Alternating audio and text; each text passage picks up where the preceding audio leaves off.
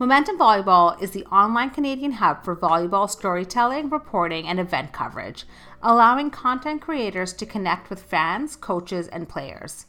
Momentum is the hub for athletes, coaches, and fans to find free and paid volleyball content, and we are proud to be the voice of Canadian volleyball around the world. Head to momentumvolleyball.ca to subscribe for free and get access to exclusive content and all your Canadian volleyball updates. Hello, everybody, and welcome to another episode of Passing Dimes. Really excited for today's guest. He's a national champion with FOG. He was also named the 18U MVP. He decided to commit to the University of Alberta, where he's been named Athlete of the Year and has a silver medal at national championships and Canada West. He's represented Canada with our youth national team and our Next Gen program. Please welcome to the show, Max Algaard. Max, thanks for doing this, man. Yeah, thanks for having me, Josh. So, looking at your bio, I think a lot of people would say you just must be an Edmonton guy. You played for FOG, you played for U of A, but doing some research for the show, you're an Athabasca guy, right? So tell me about growing up, the other sports you played, and then when did you have to commit to commuting to go play club in Edmonton? Yeah. So I'm from Athabasca, which is a small town of about 3,000 people, and it's 2 hours north of Edmonton. So yeah, no real club volleyball there. So I grew up just playing high school sports, volleyball, basketball, badminton. I actually was in the cross-country ski club in Athabasca. So I did that pretty competitively till about grade 10. And that's about when I started commuting to Edmonton to play for FOG. So that was 16U was my first year FOG. And my parents put in a lot of hours of driving and all that to just keep me playing. So really grateful for that. Nice. And I imagine listeners of the show would probably recognize your last name and say, does his brother play at Thompson Rivers? Because your brother, Sam, is also a varsity level athlete. So was there some battles going on in the backyard? Were you guys playing pepper? What was it like growing up with a sibling who also loves volleyball? Yeah, it was great. Always someone to pepper with. And my dad helped us put in a beach court in the backyard. Forget when that would have been, but kind of during high school. So lots of hours of beach and playing one-on-one short court on the beach court and stuff like that. But yeah, it was great. So are you a homework in a car guy, or how did you convince your parents that it was going to be worth the drive to go play for FOG? Because a club like that, were you guys training 2 or 3 times a week, maybe a weightlifting thing? How many hours were you putting into club? Yeah, so I actually lucked out and my dad decided to coach the team. So he kind of got to schedule the practices for what worked with their work schedule. And we ended up just going 2 practices a week, but longer ones. We would do 3.5 hours kind of thing. It'd usually be 6 to 9:30 in the evening, and then occasionally Saturdays. So it worked out nicely that way with having my dad as the coach. Nice. And settle a rumor for me, because if this is true, I think it's hilarious. Does FOG actually stand for Friends of George? George, the creator of the club? Yep, George Tokarski. I actually taking a geometry class this term, and he's the prof. He's a genius math guy at the U of A. And he started it way back. Both my parents actually played for the original FOG men's and women's teams. I don't know when that would have been, but back after they finished university. So yeah, I've kind of known George growing up all along, and yeah. Sweet. Now, when you started taking volleyball seriously and you're playing for FOG, did you ever play up at all? Because the reason I bring that up is we had Maddox Greaves on the show, and he mentioned with Canuck, it was always a rivalry with FOG, but he felt 18U was different with FOG because there was guys who were playing up, and now it seems the 17U and 18U amalgamated into this all-star team. And he's I know they're all FOG guys, but it feels like they're stacked now. Yeah, I never played up. I was always with my age group, but we did have a few guys like Jackson Kennedy, Jake Donald. Those are the 2 I think that had played up, and they came back down to play with us in 18U. Both pretty big additions. So yeah. Yeah, and that 18U year, did you guys feel like that was going to be a day one goal that you wanted to talk about a national championship and everything? Because looking at the other athletes who earned an all-star in their 18U year, you're playing against Shawan, you're playing against Tariq. Ontario had some really good players, but also Eric Lepke's in Winnipeg, and even getting through the Canuck team that had Jackson Howe and Jesse Elser and all these guys. Your age group across the board, it seemed like there was a ton of good teams. Yeah, I think it was strong competition even in Alberta too. Canuck was we play them pretty much every tournament in the finals, and some pretty good 17U teams as well. Like Fog 17U, the year below us, was good. I don't know if it was ever like we were thinking we're going for the national gold, but like we were close in 17U too. I think we came third at nationals. We lost to Canuck in the semi. So adding like Jackson and Jake was huge. And do you remember your 18U year? Like, who was your quarter semifinal? Like, I think it was Canuck in the final, but did you cross over with Pac-Man or Westman, or was it a pretty tough road if you had to remember? This is for 18U? Yeah. Yeah, so we played Apex in our quarter, which is like a Vancouver area team. They had like Colton Liu was kind of their guy. And I think we went 3 with them. And then we played Westman in our semi. So that was like Lepke's team. Also went 3. And then final we played Pac-Man, which was like Sean and Tariq and those guys, and also went 3. It was a big day of volleyball. Yeah, no, that's huge. And as I'm thinking, like that Pac-Man team, I think had Jordan Figuera, who went on to play at U of T. Like it just seemed like a bunch of names keep popping up, but no, that's really special. So with your club career, like you mentioned, you kind of started taking it seriously around 16U. When did you become a Team Alberta guy? Like when was your entry point into the provincial team program? Yeah, same year. 16U was my first summer. Yeah, I was coached by Phil Dixon and Jordan Taylor. I don't know if you know those names, but yeah, that was my first summer, just like the little like 2-3 week program or whatever they do in Edmonton. And yeah, played with a bunch of guys like Jesse Ulcer, Jackson Howe. Maddox was on the team that year. Yeah, bunch of Alberta guys. It changes every few years, but I think your year when you made the youth national team, was that a selection from Canada Cup? Like, did you have to go to either Gatineau or whoever was hosting that year, and they selected the youth team from like your performance at that tournament? That year was just a tryout. They held a tryout in Calgary for the youth team, so just made it through that. And yeah, Ben Joe was the coach that year. We trained out at Trinity. And was your competition the U.S. High Performance, or do you remember what you guys were prepping for? Yeah, we were down in Fort Lauderdale for that one. Nice. And if you had to name drop, like who was on your team, and then what was the experience like at that U.S. tournament?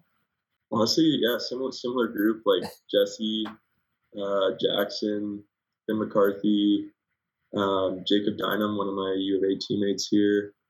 I don't know if I mentioned Maddox Greaves, Dave Doty,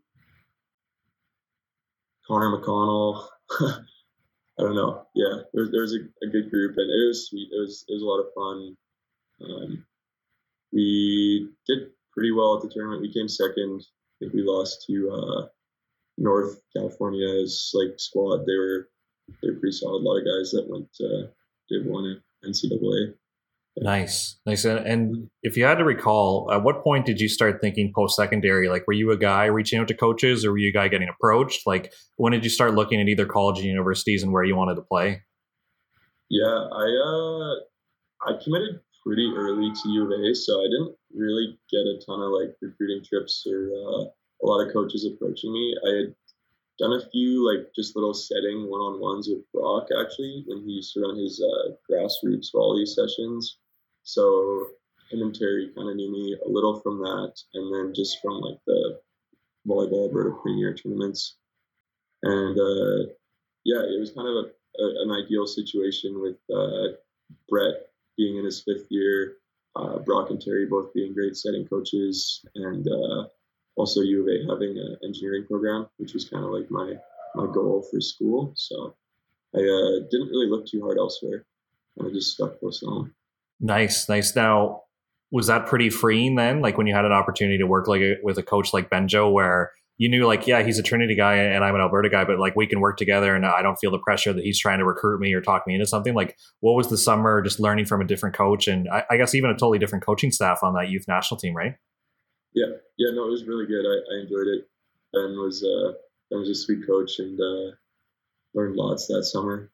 So it was cool. Now, I have to ask, because when we had Chris Tao on the show, he was sharing some secrets about like what makes Brock so unique. And there was one drill, Chris walked in because the setters started earlier that day. And he said Brett was at the net, and as the pass was going, he would say like a player's name in the gym, and if it was a certain color, he had to do a certain action. So like black was like a back set and everything else. Like, were you doing that as a youth athlete where you had to like look at the passer or look at somebody's knee pads and make a decision? Like, it seems like Brock's always looking for creative like cue reading and decision-making stuff.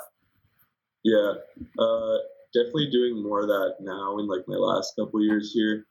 Early on, I wasn't quite there technically and just experience-wise. So I don't know. I remember having to do it in my first couple of years and just, contact point would drop and just be all over the place with location. But yeah, it's gotten better for sure as I've been working on that stuff with Brock. He's got some really cool drills for working on vision and decision-making. Nice. So would you say when you're like 17, 18, progressing through high school and club and youth stuff, that it was more about like delivering a hittable ball, and then as you progress throughout your youth sports career, it's about looking through the net, kind of playing those mini games with the middle? Or when did you start to like kind of have that feel for what the other team's blockers were going to do? Was it as soon as like 18U for you? I think it kind of started out, like you said, like delivering a hittable ball, putting the ball in the right spot every time. And then I found a lot of stuff just became situational decision making, I guess. So, reversing the flow, forcing the mid, like kind of stuff where I had a feeling of what the other team was doing, but not necessarily looking and being certain. And then more recently, been working on actually, taking a peek, seeing what's going on the other side, and then deciding. Now, I think vision's fascinating. There's guys who see a lot and there's guys who don't see anything. So when you actually do take a peek, like, do you usually catch the body language of the middle or where they're positioning? Like, one of the most obvious ones that I think is great for a lot of young setters is Kieran McGovern said he used to peek, and if the pass got pushed to 4 and the middle didn't follow, he would just run as quick and there'd be a huge gap there. Or if the middle did follow, he would set the longest ball to the right side of the C ball and they'd have a one-on-one, right? Like, is there simple stuff that a setter can start with? Or when you're looking through the net, like, how much body language or spacing or gaps are you actually able to identify while the pass is in the air? Yeah, I think it's just like that presence of the middle being there. You don't have to, like, I think starting out, you don't have to see if they're like low in a squat for a commit or anything like that. It's more just knowing if they're with you or if they're centered or gone and seeing if those outsides are bunched. It's more just the presence of like where they are, which I think you can pick up a lot of the time just with your peripherals. Nice. So when you enter U of A, you and I were just talking before the show, it was a lot of vets. Like, some guys had graduated the program, like the group who won back-to-back nationals, like some of them had trickled out, but like there was still Nikifor and Reed May, and you mentioned like Brett and a few other guys. Like, what was it like walking into that environment? Like, did you have expectations that you wanted to play and contribute, or you just knew there's a ton of talent in that gym and you're going to have to maybe develop and learn before you're going to get a lot of court time? Yeah, I think definitely knew I wasn't going to be playing a ton starting out. There was a lot of talent in the gym, but I think it was like a great learning experience, learning from all those guys who knew how to win and had a lot of experience playing like national team stuff, junior national team.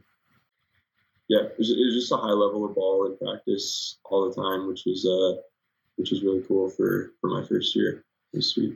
Now, other guys in your situation might walk in the gym and be like, Coach, I'm the 18U MVP. Like, I got to get a look here. I got to get some minutes. Like, was that something you knew coming in because either Brock and Terry explained to you like the roster, or was that just something you knew based on like the guys ahead of you? Maybe you've seen Brett play. Like, I'm curious how you didn't get sucked into like this ego trap about like, hey, I'm good, I should play right away. Where, some first years walk in and think maybe they deserve something, they're entitled. Like, how did you kind of not lower your expectations, but understand that like this is a good team and you can help out, but you're not going to get the starting spot right away?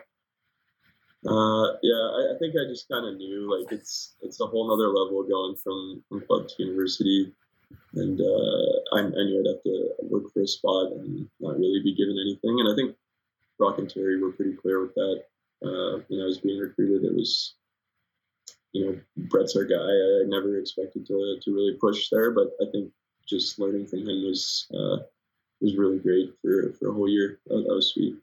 Now, how did you kind of look up to Brett? Because we've had him on the show. Terrific guy. Obviously has a very unique style where he's pretty creative and he does things that work with his style. Like, did you ever feel pressured to copy what he's doing, or maybe just pick his brain and add it to your own game? Because like the year they won nationals, I remember he's running like out of bounds in 5 and bump sets a C ball. And it's like, he's probably the only guy in the country who's gutsy enough to make that play, right? So did you ever feel like you needed to switch the flow or be creative, or you're kind of like, I like this, I don't like that. Like, what's going to work for you? Yeah, I think there were definitely lots of conversations and picking his brain that first year. I wish I had done more.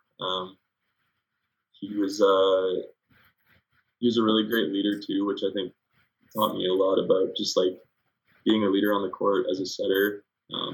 Seeing the way he interacted with guys, and he just helped bring out the best in everyone. Like knowing what situations were good for different hitters, and just keeping everyone rolling. I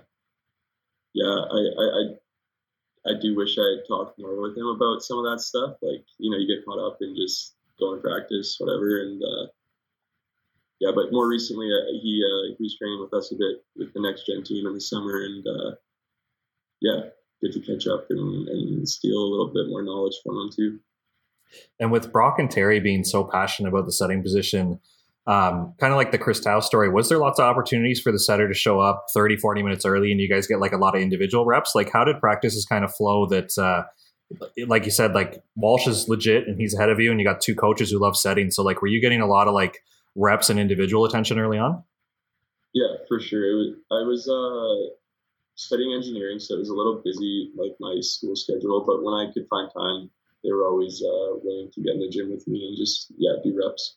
And then a lot of early week practices, like Monday or Tuesday, we'd get 20, 30 minutes just with the setters and a coach, and just working on stuff, which was always cool. Just doing the same drill as Brett, like seeing what he's doing, trying to copy, Yeah.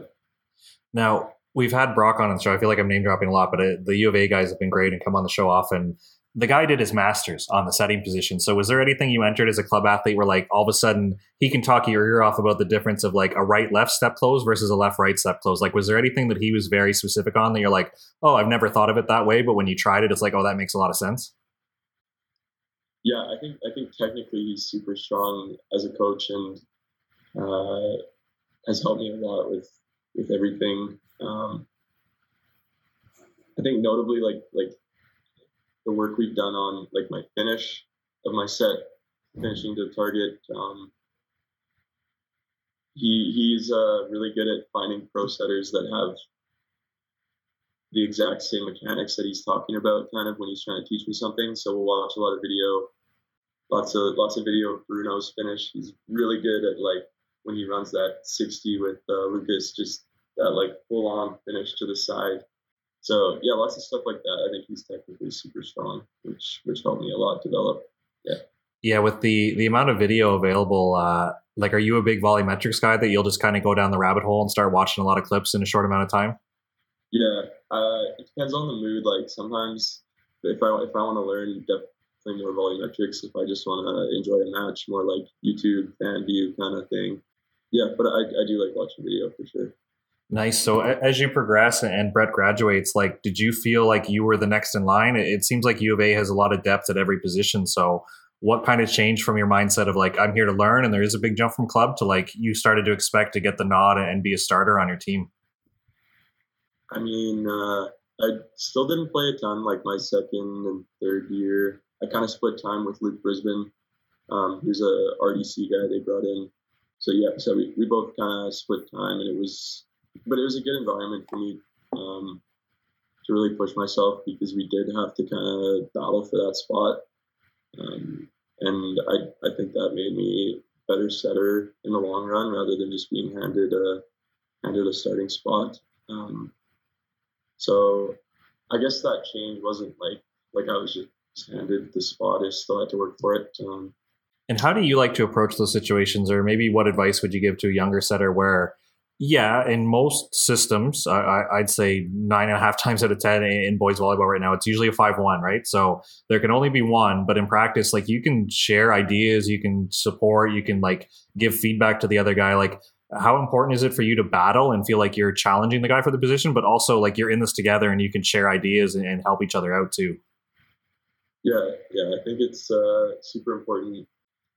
2 different perspectives is better than one when it comes to setting, I think. So that collaboration piece is huge in getting the best for your team. And I don't know, it feels better playing when you've like earned it too, I think. So just keep grinding. Nice. And I do have to ask, as you started becoming an upperclassman and you're climbing the ladder a little bit, did you give any advice to Sam about his recruiting or what U of A was like, or did you just kind of let him make his own decision based on, his playing time, where he wanted to study, what he wanted to study? Like, were you trying to drag him to be a Golden Bear, or you were letting him do his own thing? I think I mostly let him do his own thing. We definitely discussed like his options and stuff like that. I think Brock had already picked up Cam Kern, our other setter, who was the same year as Sam. So I don't know if U of A was really an option on his list, but yeah, definitely helped him out in choosing Thompson Rivers. Now, I know Canada West is a tough schedule, and you're probably firing up for every weekend because every game's so meaningful. But is it nice being across the net from your brother? Like, does it just add a little something to the game that, like, your parents are going to be interested, family and friends are going to be interested, that, like, it just adds a little something to that game? Yeah. The few times we've actually gotten to play each other have been sweet, and, like, definitely some of my most memorable matches in Canada West. So it's too bad we didn't get to play them this year, but yeah. Those are always super fun matches. And I liked earlier how you talked about your style and you're watching Bruno and other international people, but I'm curious how your personnel changes your style. And what I mean by that is Alberta has had some very physical guys at every position, but you go from middles like George, who's just like this big guy and he's going to take up space and be super aggressive, to now you have a middle like Billy who's going to attack gaps and be super fast and able to like really move in transition. So did that challenge your setting style a little bit, where like maybe for George, he just needs that up and down quick in the middle and he's going to go around or over most people, where Billy's shooting into gaps really fast and hitting different types of variations? Like, did you feel like you needed to adjust for what the middle needs, or do you like to be so technical in your skill that the middle can just trust where the ball is and they're going to adapt to you? Yeah, I think you definitely have to adapt a little bit to who you have hitting. It's kind of that thing of like using their strengths.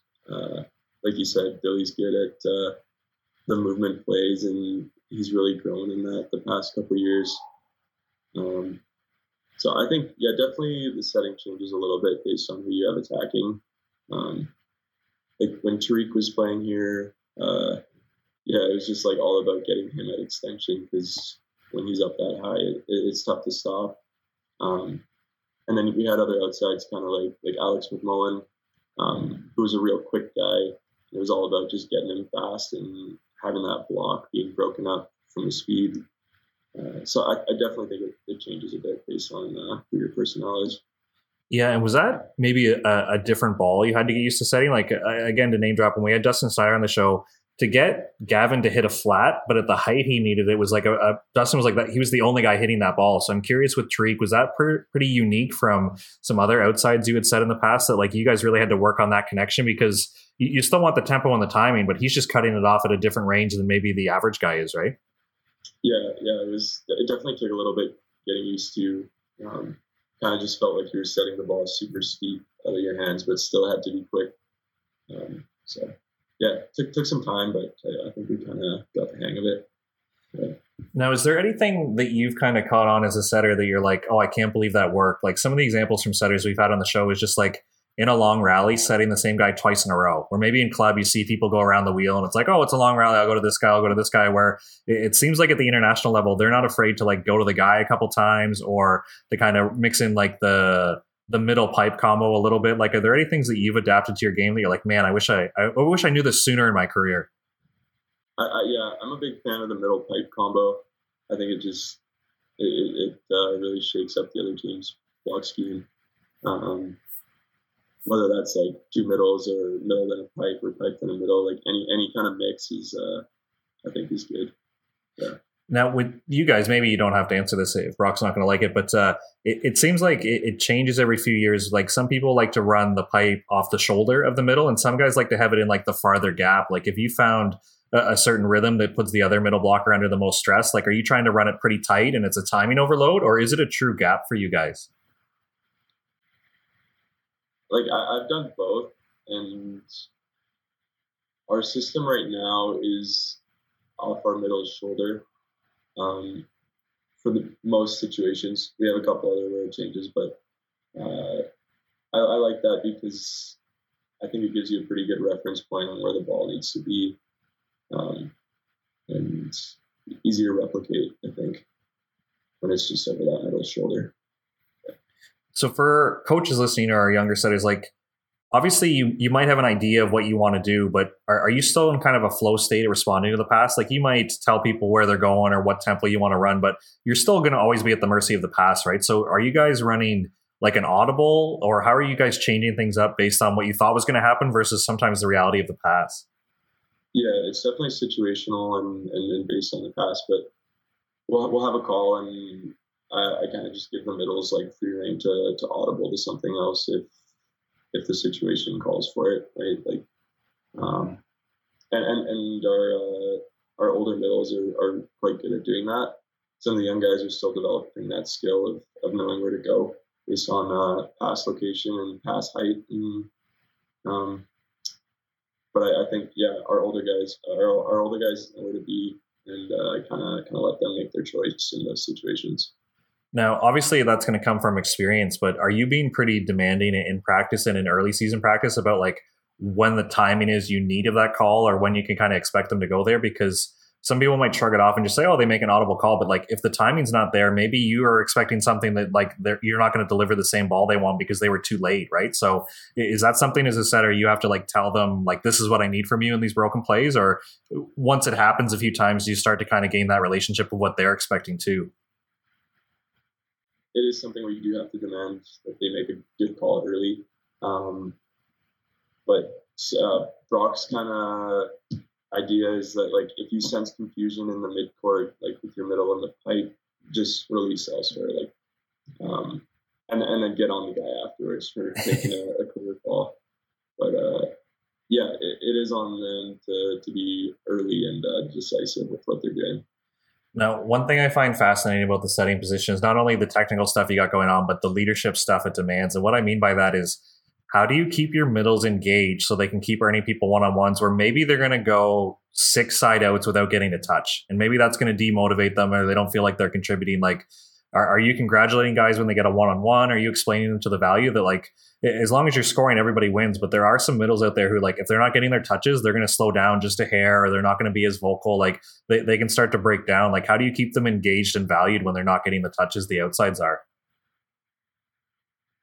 Yeah, I think it's just getting them the ball in the situation and yeah, just encouraging them like when they're pulling the other team's middle, like just say like, you know, that's all you, man. Like you had them pulled, like just keeping them in it, I guess that way, and trying to keep their volume like consistent throughout a match, not going like too heavy and then nothing at all. I think just finding a way to keep them engaged with I guess consistency, but yeah. And how do you personally like to think of distribution? Because another name drop here, we just had Tom Sawyer on the show, and we were joking like he likes to establish the middle early, like most setters are taught to. But then he's going to go to his hot hand. Where the episode he was on, he gave Hamish, one of his teammates, player of the game because he gave him like 40 attempts, and me and Garrett are looking at him like, that wasn't a game plan. You just overloaded your best player, and he happened to score. Like, I was like, yeah, you just got to ride the wave sometimes. But like, it's funny when you listen to coaches and setters talk about, well, you need to establish this, and you need to go to this and go to this. But sometimes at the end of the day, you just got to go to your best hitter, don't you? Yeah, for sure. I think you kind of got to have a feel for that throughout the match, and it's something I've had to work on because I've had matches where I've set guys that maybe weren't the most efficient, and that's never good. But it is definitely just like having a feel for who's having a good match, and when you need that point, like you know who to go to. And this year's been great. Like we had 3 out, like I would say 3 outsides. Jordan, Isaac, and Brayden can all have their nights and be that guy. So it makes it a little bit easier when you got a few guys that can really handle the volume like that. Yeah, definitely. obviously good hitters make setters look fantastic, but what are some things that you're processing in your mind? Is it who's blocking them, who's available? Because like there are going to be situations where everybody in the gym knows this player is going to get the ball, but maybe sometimes it's better for them to hit against a double than it is to get a one-on-one against a guy who's not finishing that night or isn't going to get it done, right? So what are some things that you weigh in your mind to kind of make those tough decisions, maybe when it is 23-21 and you guys need to side out or you're going to be in trouble?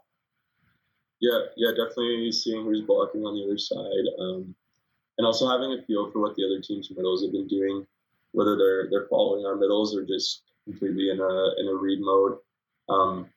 Because if they are paying attention to our middles, and I need to get isolation or break up a block, just knowing how their middle will react to our middle run too, and then like you said, just knowing who's got the hot hand and letting them go to work. Now, how often are you paying attention to the other team's middle or maybe someone on your benches? Because I won't say who for, behind the scenes of the show, but some coaches have shared like coming out of a timeout, maybe they'll tell their middle just to do a full commit, just to kind of see what you'll do if they change it up a little bit. Or, you know what, for the next 3 balls, we're going to leave early, and just to see like almost like baiting you to see what information you're gathering versus if you just let the middles react all match, maybe stuff happens, maybe it doesn't. Like they'll script a few situations to see what your reaction is, and then they can build their defense around that, right? So are you the one kind of keeping track of what the middle wants to do, or are you getting support from the box squad or like an assistant coach or anybody? Yeah, I think I get a lot of stuff from like Brock, and then also Cam. Like when he's our second setter, he's got a really good mind for the game. So I think he provides a lot of valuable info from the bench too. He's playing left side for us right now, so he's a little more occupied with other things. But I think both from coaching staff and bench guys, they usually have a good idea of what's going on. And I also like to try to take a look just after the point's done, like where the middle ended up, and just kind of gathering my own info that way too. For sure. Like with a coach like Brock, when you guys do get either the tech timeout or team calls the timeout, are you guys having like a first like 15-second conversation really quickly, or does it usually go team first and then you? Could be either, but usually there's a little bit just me and Brock or me and Terry just talking about the offense.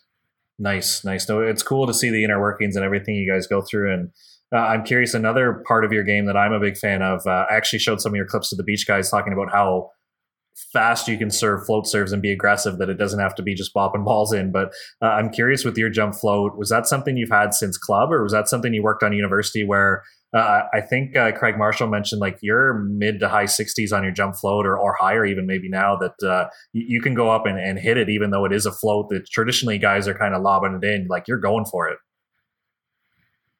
Yeah, I think I've kind of had that all along, but also it's also improved for sure. Like over my university years, I don't know. I think it's all contact. Like you can hit it hard, but if it's got spin, it's gonna be just an easy spin serve for the other team. So I don't know if the speed's as big a thing, but yeah, just contact is usually what I try to focus on. And how have you dealt with the expectations? Because I don't know what they do at U of A, but there are coaches in the community where they're going to be patient with the spin server and they're going to be allowed to miss. But like it doesn't feel like on a lot of teams, float servers get as much leash or as much patience to miss. So how have you found the balance of like being aggressive and putting yourself in a position to like get some point scoring situations versus knowing that you're kind of the red light guy and you're not going to be allowed to miss if Jordan or some of the other outsides are spin serving, right? Yeah, I think definitely having a feel for how the match is going, and if you just need to be a high percentage guy, either because the rest of your team's struggling from the service line, or maybe like just having a good block defense night, and all you got to do is put that ball in play. I think just having a feel for what's needed from the service line. And with you being a setter, like it is important to have a really good serve. Like, do you ever feel the expectations because the right side's in the front row, like you're going to have a good blocking lineup, like if you put the other team in trouble, like that's going to be a good rotation traditionally for you? Yeah, for sure. I think, for having a good blocking night, that's really all it is. It's just put the ball in a good spot and keep it in play and let our block and defense go to work. So when you're going back and you're in flow and you're really feeling it, like are you cutting the court in half? Are you like positioning a passer that you want to move them to a certain zone? Like how accurate can you be at like some of the speeds you're hitting? I think when I'm going for like a high speed, like harder serve, it's just hitting a seam. I'm a big fan of like the 1 to 1/6 seam. I wouldn't say I'm like super precise. It's just getting it between those two guys and with good float, and I just kind of let the ball do the rest. Yeah. Nice. So you've mentioned contact a couple times. Is that something when you get into the gym and you're warming up your serve, like, are you just thinking about hitting through like the middle of your hand through the middle of the ball, or like what are some contact things that you focus on to know that like you said, I totally agree with you. The float is more important than the speed in certain situations. So how are you making sure you're hitting these balls dead? Yeah, I think like just high contact point and giving that ball like a little pop, I find really gives some good float. And then yeah, middle of the ball. Those are kind of my few things that I'd like to think of. Now, are there any gyms or maybe the U of A gym is friendly to you that you just find it works better? Because I'm sure if we were to pull some OUA guys, it seems like Mac just has something about it that the ball moves a little bit different at McMaster than maybe some other gyms. I'm wondering, have you found maybe the behind the curtain of how to make certain gyms respond differently? It's been so long since I've played in like a few of these, like, a bunch of the CanWest gyms. I've just played like the Alberta teams this year. I like our home gym. I feel like I always serve pretty well there. I do like Trinity's gym too. Yeah. Nice. I don't know. Don't have a great answer for you with that one. So with you being an Alberta guy, I'm curious, when you try out for the national team, what goes into that decision? And the reason I bring it up is there's some logistical stuff there where I think where the center is sometimes influences who tries out for the team. Like it might be easier for an Ontario or Quebec guy to go there and just think like, oh, I'll go try it out and see if I have a shot, because like you're not getting on an airplane, like the cost isn't as much. Where do you ever feel pressure as an Alberta guy that if you're going to go to Gatineau, like you better be in the running or feel like you have a shot, that you just can't go and like feel it out for a weekend? Yeah, there's definitely some pressure with that. I think I tried out for junior team 1 year, which was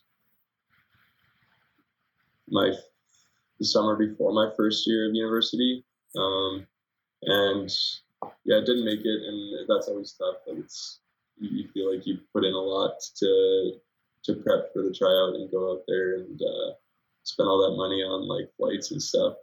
And I took a few years off from national team stuff after that. I just just liked having the summer to decompress and have a little break from volleyball. And then this last summer, it was just like a selection through video, and I don't know what else they would use, but just sent in like a little resume and video rather than going out to Gatineau to try out. So I guess that makes it a little easier in some ways. But yeah, so I've only really gone out to try out once, but I do agree. I think it is like a little bit of a barrier for some of the Western Canada guys that would maybe be on the cusp of making it, whether they feel like it's worth it or not to go try out. Yeah, like I just think the amount of chances you get at it maybe takes some of the edge off of the pressure, or you kind of know, you don't get distracted by coaches and clipboards and how many people are in the gym if it's maybe your second or third try versus, yeah, like if you're paying for a flight every time, maybe you only go when you're really confident, and that might be the difference between being a bubble guy or making it. So I'm always curious about those extra external things. But when you get to Gatineau, I know it was a COVID summer, but how much interaction are happening between the teams? Like you mentioned, you saw Brett every once in a while, but like, are you exposed to the senior A guys? Like how close were they to the next gen group, or were you around the junior guys and you could maybe like help mentor them a little bit? Like how much was it feel like it was one big team versus you were kind of in your own little tunnel just based on, rules and regulations and things like that? Yeah, with it being like a COVID year, they kept us like completely separate from the 18 guys, but they were traveling a lot and competing at BNL and prepping for Tokyo and stuff. So yeah, we didn't really interact with the 18 guys at all. I only got to see Brett when he came back to train with our team before the event in Mexico. So yeah, I saw him like more so than when he was training with us. The junior guys, they kind of had our schedules, I guess, like offset, so we weren't always in the gym with them. But we did do a few scrimmages with the junior guys but no, not a ton of opportunity to interact. They're trying to keep us pretty COVID safe and on our own. So for sure, and I'm curious with you being a setter, when coaches start talking system, obviously, like you have a big hand in that. When you go from your university to the national team, is there a lot of demand to change things, even if it's just like the language or what gap you're running stuff into? Like, how steep is that learning curve, and how have you found to like catch up with what the coach is demanding? Yeah, I think with this summer with the next gen team, it was kind of my first time back in like the national team gym in quite a while. So there was definitely some catching up to do, but a lot of the guys that were on the team, a lot of the attackers, have been in the national team program for the previous few years. So I think a lot of it came from them, just like working on that relationship with the hitters. And they'd let me know what their calls were and stuff like that. It was almost less from the coaching staff, but yeah, a lot from the guys. Now, is it pretty easy because we are all pulling in the same direction at all as Canada, or is there ever like a getting to know phase? Like, obviously you've played against these guys most of your career, but when you're in the gym with a bunch of Trinity and UBC guys and a couple MAC guys, like, is there a certain looking over your shoulder being like, man, I hate playing against this guy? Or is it all welcoming because now you're on the same team and you guys can start working on like a Team Canada plan in that system? Yeah, no, it was all really good, like all welcoming, and it was cool to get to know some of those guys that I've only ever played against, and it was a good vibe, it's a good time. And with this year, with the way Canada West is going, like you could look at it a few ways, but I think you guys are lucky in terms that you got to compete a lot, even though if it was against the same four teams. It felt like when they finally announced the schedule and you guys realized you were going to be in the gym, like, was there just a mood around the team room, like a certain excitement that the season was going to be back? Yeah, I think everybody was just kind of longing for some actual competition. So I think we were all pretty happy to just be playing. And you guys had a pretty stacked preseason in terms of who you were playing against, and you got to play the BC schools and even some, I guess they're calling them Central West Division teams. But anyways, it was good to see like a bit of a mixed bag in the preseason. Do you feel like that's going to help you in the playoffs now that like you guys are traveling? Like, I think you were in an Alberta conference only, and now you're playing against everybody. Like, does preseason have any connection? Like, did that help at all, or so much time has passed that everybody's gotten better or changed something? Yeah, I think it was good, even just for like the sake of having some variety in our schedule and not only playing Alberta teams in preseason as well. So I think it was good for us. It was good to get that in and then play some of those strong like BC schools and whatnot.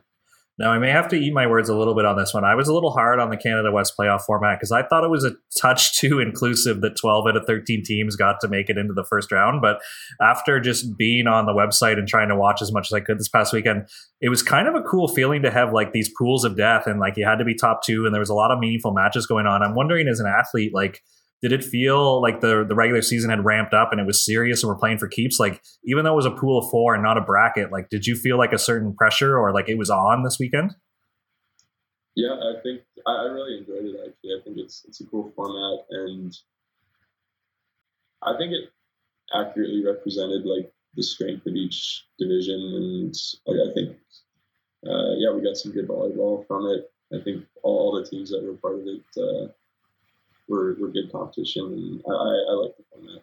So how do you guys, and don't get me wrong, if this is going to get in trouble with Coach Brock, don't answer, but I'm curious, how do you prepare for this? Because every game's meaningful in a pool of four. So you got your Thursday, your Friday, your Saturday game. Like, what was the week like leading up to it? Like, how do you plan for three different teams? Like, just overall game plan, or was it just so much about like what you guys can do and what you can control, and that was calming? Because 3 meaningful games in 3 days, like that's got to be just a nightmare to game plan for. Yeah, I think it was a lot about just what we're doing and playing our best. We did video on all the teams, but and it was a busy week because of that. But I think most importantly was what we were doing on our side. So correct me if I'm wrong, but now you're leading into 2 pools of 3, and you got to be top 2 again, and that'll get you to like the traditional Final Four. And then do you guys get 2 spots for nationals? Like, what is the rest of the Can West playoffs? Because it just seems like a lame phrase, but the Wild Wild West. Like, you guys are like, you played your first round, now it's death round 2, and then you got the Final Four. Like, it seems like you guys are going to be playing tough matches for the rest of the month here. Yeah, no, that's exactly it. We have a pool of 3 this weekend, and then Final Four. I believe it's top three get a berth to nationals from that Final Four weekend. So like semis, and then there will be a bronze to decide that third spot. I'm pretty sure that's how it goes. Okay, so you guys will get the host because it's in Winnipeg, but then you'll also get 3 bids. So that's 4. I guess 1 from RSEQ, and then are the rest 3 from Ontario? Like, it's a bit of a weird nationals this year, I think. I think so. I don't know for sure. Nice, but yeah, for you guys, like at a certain point, how are you taking care of your body and the small details? Where like I said, I think you're going to be in playoffs if we count nationals for like 4, maybe 5 weeks in a row here. So how are you guys kind of managing the load, managing your schoolwork and watching video and being ready to go in the gym? Yeah, so we're still trying to hit the weights and make sure we're in good shape in a few weeks to come. But it is starting to ramp down a little bit with on-court jumps and things like that. And then just all about feeling fresh for the weekend and taking care of recovery stuff after matches. Yeah. So, are you guys hosting your pool of 3 this weekend? Yeah, we've got Brandon on Thursday and then Winnipeg on Saturday. And then who will host the Final Four? The highest remaining seed? Highest remaining seed, yeah. Nice. So this is exciting. Like I said, I thought it was too inclusive and a little bit flirting with participation, but I'll do a 180. I'm on board with the playoff format now. I think it's really cool and exciting. So it's just good to see so much meaningful volleyball when like we were kind of robbed, right? Like I think COVID hit you guys right before nationals. Like you had already arrived in Winnipeg, right? So to go from that to playing meaningful games, like I'll get on board. It's pretty easy as a fan to get fired up for. Yeah, no, I think they did a good job with the planning. It's tough going from like those 3 like provincial conferences to all of Canada West. Like, I think they did a good job of it. Yeah. For sure. And this is your last year, right? So have you felt any pressure to kind of get the most out of it or to be more vocal with the young guys or maybe lose patience with the young guys when they're horsing around? Or are you really good at like just staying in the moment and soaking this in? Yeah, no, I think I'm just trying to be present and like enjoy it. I think every graduated pair of players said like it goes quick and enjoy it while you can. So I'm trying to do that and just have a good time with the boys. Yeah. Sweet, man. Well, we'll be rooting for you. I think it's super exciting, and the U of A guys have been really nice to me in the show. So I appreciate you for coming on and sharing all that you did. One tradition we've added to the show is just to share a funny or unique story because the volleyball community is full of some characters, to say the least. So I was hoping you could give us a funny story before we let you go. Yeah. So I guess I got one. This is back in my first year. Tariq and I were kind of the 2 rookies that would travel sometimes, and so it was our first road trip ever to Thompson Rivers and Kamloops. And I think it's probably like this with most schools, but for us, the rookies are in charge of taking some of the gear and jerseys and stuff like that. So I got assigned the jerseys, and Tariq got assigned the tripod for our video. And it's coming down to the wire when we got to be on the bus, and we have no idea where the tripod is. So we're like kind of freaking out. All the older guys are gone. So I grabbed the jersey bag, and Tariq goes to check the storage, like our storage closet, and finds the tripod. Apparently, we get to the airport, and Tariq goes to check in the tripod, or what we thought was the tripod, and it ended up being like a ball cart in kind of like a case. So and of course we're at the airport, so they had to check it, and we ended up bringing a ball cart to Thompson Rivers with us, and we didn't really hear the end of that for quite a while. So that's my story. Now, were the coaches like, because there is a pretty good community in Canada West, did you just borrow a tripod, or did you guys get no like personal video from that game? The tripod was actually in the jersey bag. Yeah, so we had the tripod, but just ended up packing a ball cart with us too. So. Yeah, I'm sure you took some unnecessary rookie ribbing for that one, but no, that's hilarious. Like full on panic mode. You're holding up everybody on the bus. You just grab something and go. But yeah, for sure. Oh man, well that's a good one. Thanks for sharing that. So thanks for sharing all that you did. Hopefully we didn't get you in trouble with Terry and Brock for sharing some great stuff. Those are some great tips, and it was awesome to hear about your career. So best of luck with the rest of this season, and we'll have to get you back on because I'm sure national team and pros in your future, and you probably got more stories to share. Sounds good. Yeah, thanks for having me, Josh.